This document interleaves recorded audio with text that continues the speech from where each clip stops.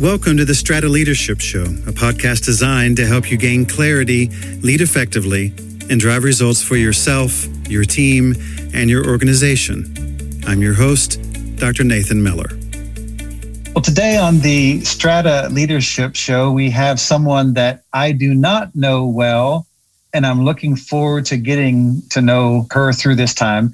We've had conversations in the past, and she is one of those people that everybody wants to get to know her. And so you kind of have to get in line. And today is my chance to spend time with Cynthia Allen.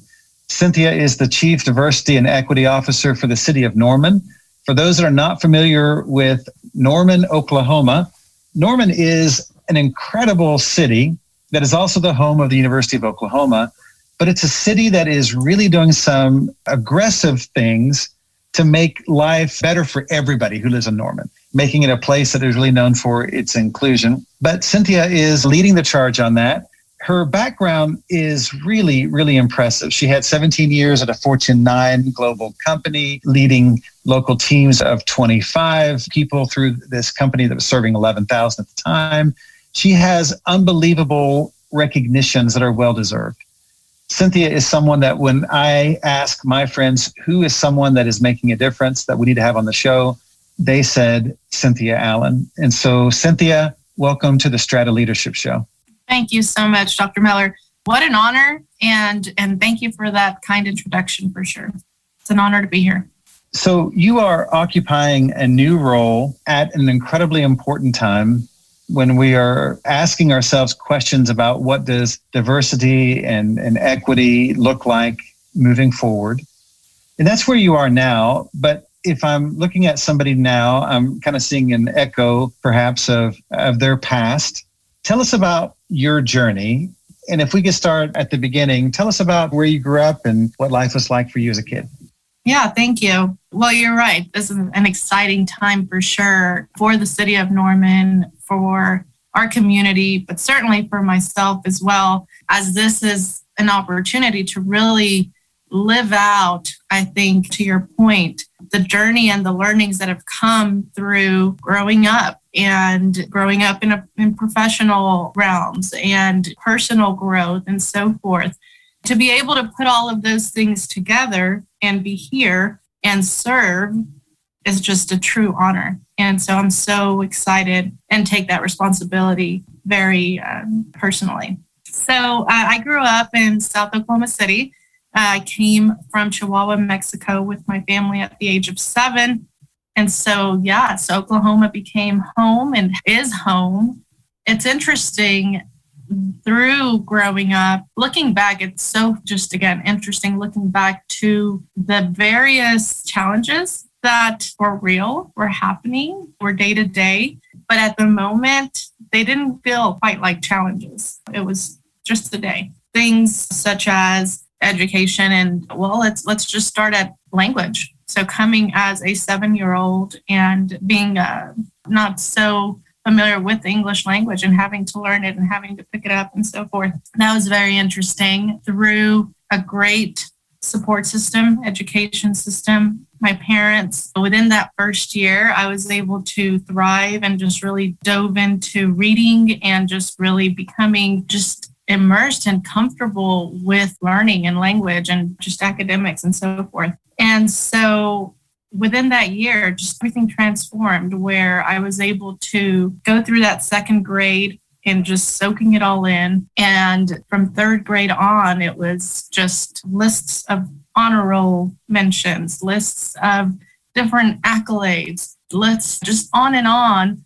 And to think that it started with a moment of pressure of walking into a classroom and not knowing how to communicate with the teacher or the students, my peers, my classmates. And so it's these things of overcoming. Fast forward, again, South Oklahoma City is vibrant. It's very rich in culture and diversity and so forth.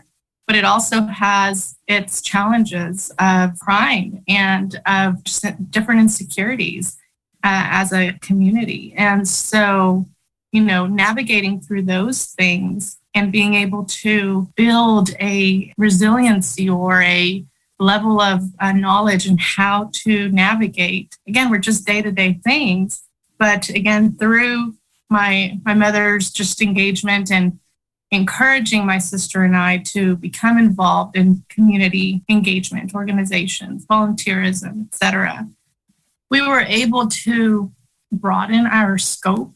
And I really can think to a couple of organizations that I think really were that pivotal just instrument to my life.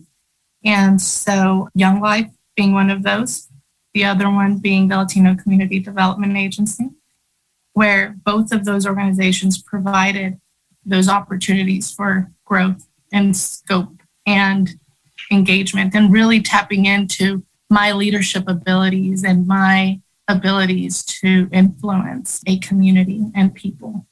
So it's all just amazing to be able to look back and see the full journey and just to be able to again, serve.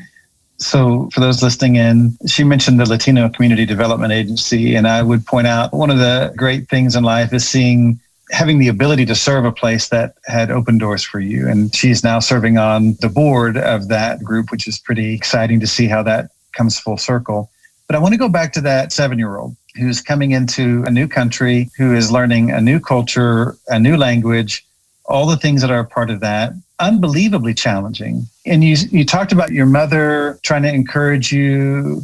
But if I go back and I look at that time, and I think a lot of people, when they hit that kind of obstacle, it just doesn't work. And I'm not saying it always worked for you either. I mean, you always have moments where it's better than, some are better than others sometimes.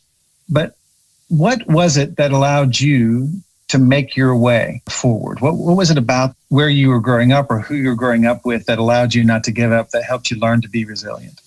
Yeah, so if I think to that 7-year-old and think about the question you just posed, I think it's absolutely the example of seeing my parents, my mother, work so hard, imagining, because there wasn't too much conversation about the struggles and the efforts that were placed in order for us to have an opportunity in Oklahoma and the United States. But it's just that role model exposure of parents really working hard for their families and a future and goals. So an example of that, and we're really rising up to challenges. In Chihuahua, I completed school through the first grade. And so we had English lessons in school, but first grade English lessons were super basic. But, it was enough to where I could come in and be a little confused, but then again, also feel a little prepared maybe. And so I remember clearly one of those early visits to school here in Oklahoma, second grade. And my mother was talking to my teacher about how I could count to 100. And so, second grade, you should be able to, but again, it's English, it's the language, it's a different place. And I just remember hearing them talk about this and thinking, I don't think I've told you or have proven that I've, counted to 100 before. So where's this coming from? But of course, I had to step up to that and say, yes, I can, and prove my way and make sure I count to 100. So, thinking to that 7-year-old and thinking to your question of how did you make your way forward, it really, I think, was about rising to challenges and just being courageous and being able to rise. Well, I don't mean to embarrass you, but for the listeners, in 2014, you received the Hispanic Association on Corporate Responsibility's Young Hispanic Corporate Achiever Award. You were recognized as among the 50 making a difference as an honoree there by the Journal Record in 2016. You're a graduate and lifetime member of the Leadership Oklahoma class of 31. Recently you were named one of the Achievers Under 40 award for Oklahoma. And I say this because, that is, you're clearly one of the emerging leaders in Oklahoma.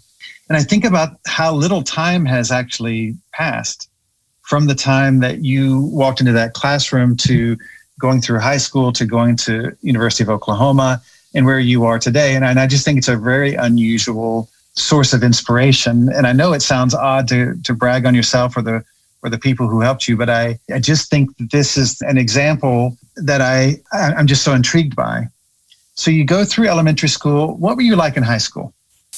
That was also another real life-changing moment. So going through schooling, my neighborhood, school track, etc., would have kept me in that kind of bubble, in that South Oklahoma City bubble. However, as I was moving into high school, I was given the opportunity to apply for what they called at that point a magnet school. And so this school was definitely not in my neighborhood. It was actually across town, but it had a focus. It was a little bit more challenging per se, et cetera. And so again, through my mother's encouragement, I went for it. I applied, I interviewed. And so I ended up going to a completely different high school than my track would have naturally provided. If I would have stayed in that same neighborhood school track, I would have maintained with being in the environment of maybe, I don't know, definitely 75% plus Hispanic. So things that I was familiar with, things that I knew. That's what my middle school was like. That's what my neighborhood streets were like. Everything would have kind of stayed the same. So by moving into this different school and track, I ended up going to Northeast Academy, which was probably flip that, and it was about 75% plus Black. So it was a completely different environment. And although, I had different exposures to various races throughout my schooling and so forth, and even personal life, it was so different being in this environment just day to day with students, with classmates that were my age, living through the same things, etc. And so I got to learn so much. I got to just learn by being exposed, by being in a different system, bubble, ecosystem. Out of that came my best friend, which to this day, she and I, in fact, today's my birthday, so she sent me a text early this morning. I just can't imagine if I hadn't shifted to this opportunity, if I hadn't said yes. Again, completely across town, a completely different environment. But it was so enriching. And so who I was during high school really was molded by that, again, rising to the challenge of thriving in a different environment and learning and being adaptable. And so building relationships. And it was so powerful. And I'm really grateful for that. So you finish high school and now you're contemplating what to do next. And you choose the University of Oklahoma. When you think about going on to that university experience and what you were hoping for and everything else, what did college mean to you? So from very, very early on, Dr. Miller, it was all about education. And so my family, my mother just really pushed education. And so to me, it was that next level of achievement, of ability to thrive, to be able to be purposeful or productive. And so it was exciting. It was exciting to be also the first in my family to attend the university. It was also daunting, but again, through various opportunities, I just took a challenge and was open to learning. My mother, she was supportive, but didn't know really how to support or what to do. But it was really exciting, and I'm really grateful for that. In fact, what's funny is that my parents somehow were just very OU kind of centric Sooner fans, even in their younger ages, because I later found a photo of me as like a little 2-year-old girl. And my mom had a shirt that said Sooner Mom, which was funny because at that point, I don't know if even Oklahoma or living in Oklahoma was on their radar. So it's just a funny little tidbit. That is a nice little moment in history to be able to find that connection was already being made, or at least at some level. So you start your career, you have, you're working in one of America's great companies, and then you recently transitioned to this new role. And I would like to talk about that a little bit, because you're in a new role. And a lot of jobs, if you looked at it and said, okay, if we were successful, we would do this. And you'd have these metrics that were pretty straightforward. You're in an area where the metrics are somewhat there, but you're also working on attitudes, and you're working on really advocating for a path of diversity and equity. What made you say yes to that job? Because there is no easy way to do that job well, even if it's clearly important and valuable. What made you say yes to that job? Yeah. So, in order to answer that, I have to go back to the time that I had at AT&T, Fortune 9 global company, all the way through, whether we're talking about 7-year-old me, high school, or during my time professionally. I'm so thankful for just the blessings of opportunity and learning that have really come together as they should.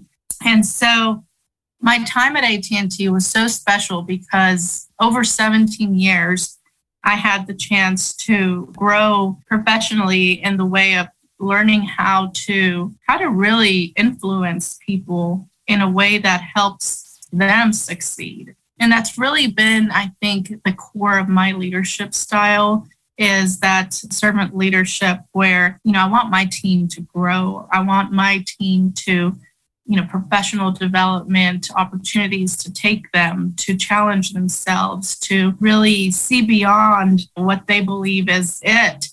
And so there's so many moments throughout those 17 years where I was able to see that and really can think back to individuals where we had conversations or we had mentoring sessions where we were able to really see outcomes in their professional careers. And a lot of that was through diversity and inclusion efforts and through my leadership in the employee resource group arena at AT&T, which is phenomenal. It's one of the best. And so growing local engagement is kind of where I started, and starting up our employee resource groups locally. Then took on some national roles and built our brand, built our footprint, and then even international, as our company is, of course, a global company. But in all of those roles and all of those opportunities, there were two things that were true in every situation, is that it's about people. So it's really about helping them become better and believe in their opportunities. And then also identifying how to connect that and connect them to the business a little closer. And so there's such a value add when that individual could kind of see how they were a cog in the wheel, and how even if they were, in finance, how their impact and their results affected our operations or our sales, and how that impacts the HR system and our employee engagement and retention. And so how all of this is just really, it's an interconnected it's a system that if we can identify ways to empower our employees to see the value they bring, then it just really makes everything just run a little bit more agile, more effective.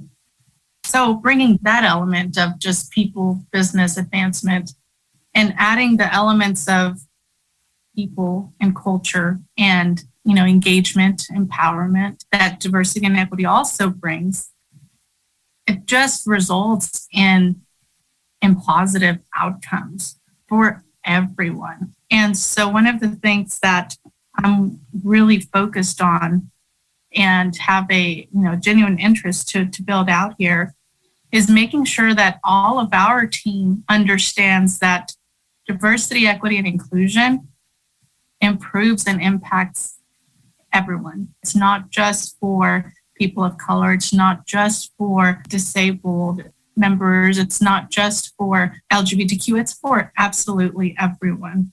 And so, and that's takes work. It takes patience. But I think it also, for me, I balance it out with being realistic to the fact that it's people. So it takes time and it takes patience. But my key is consistency. And so we're going to do this. It's going to, you're going to see the results because we're going to be consistent and committed.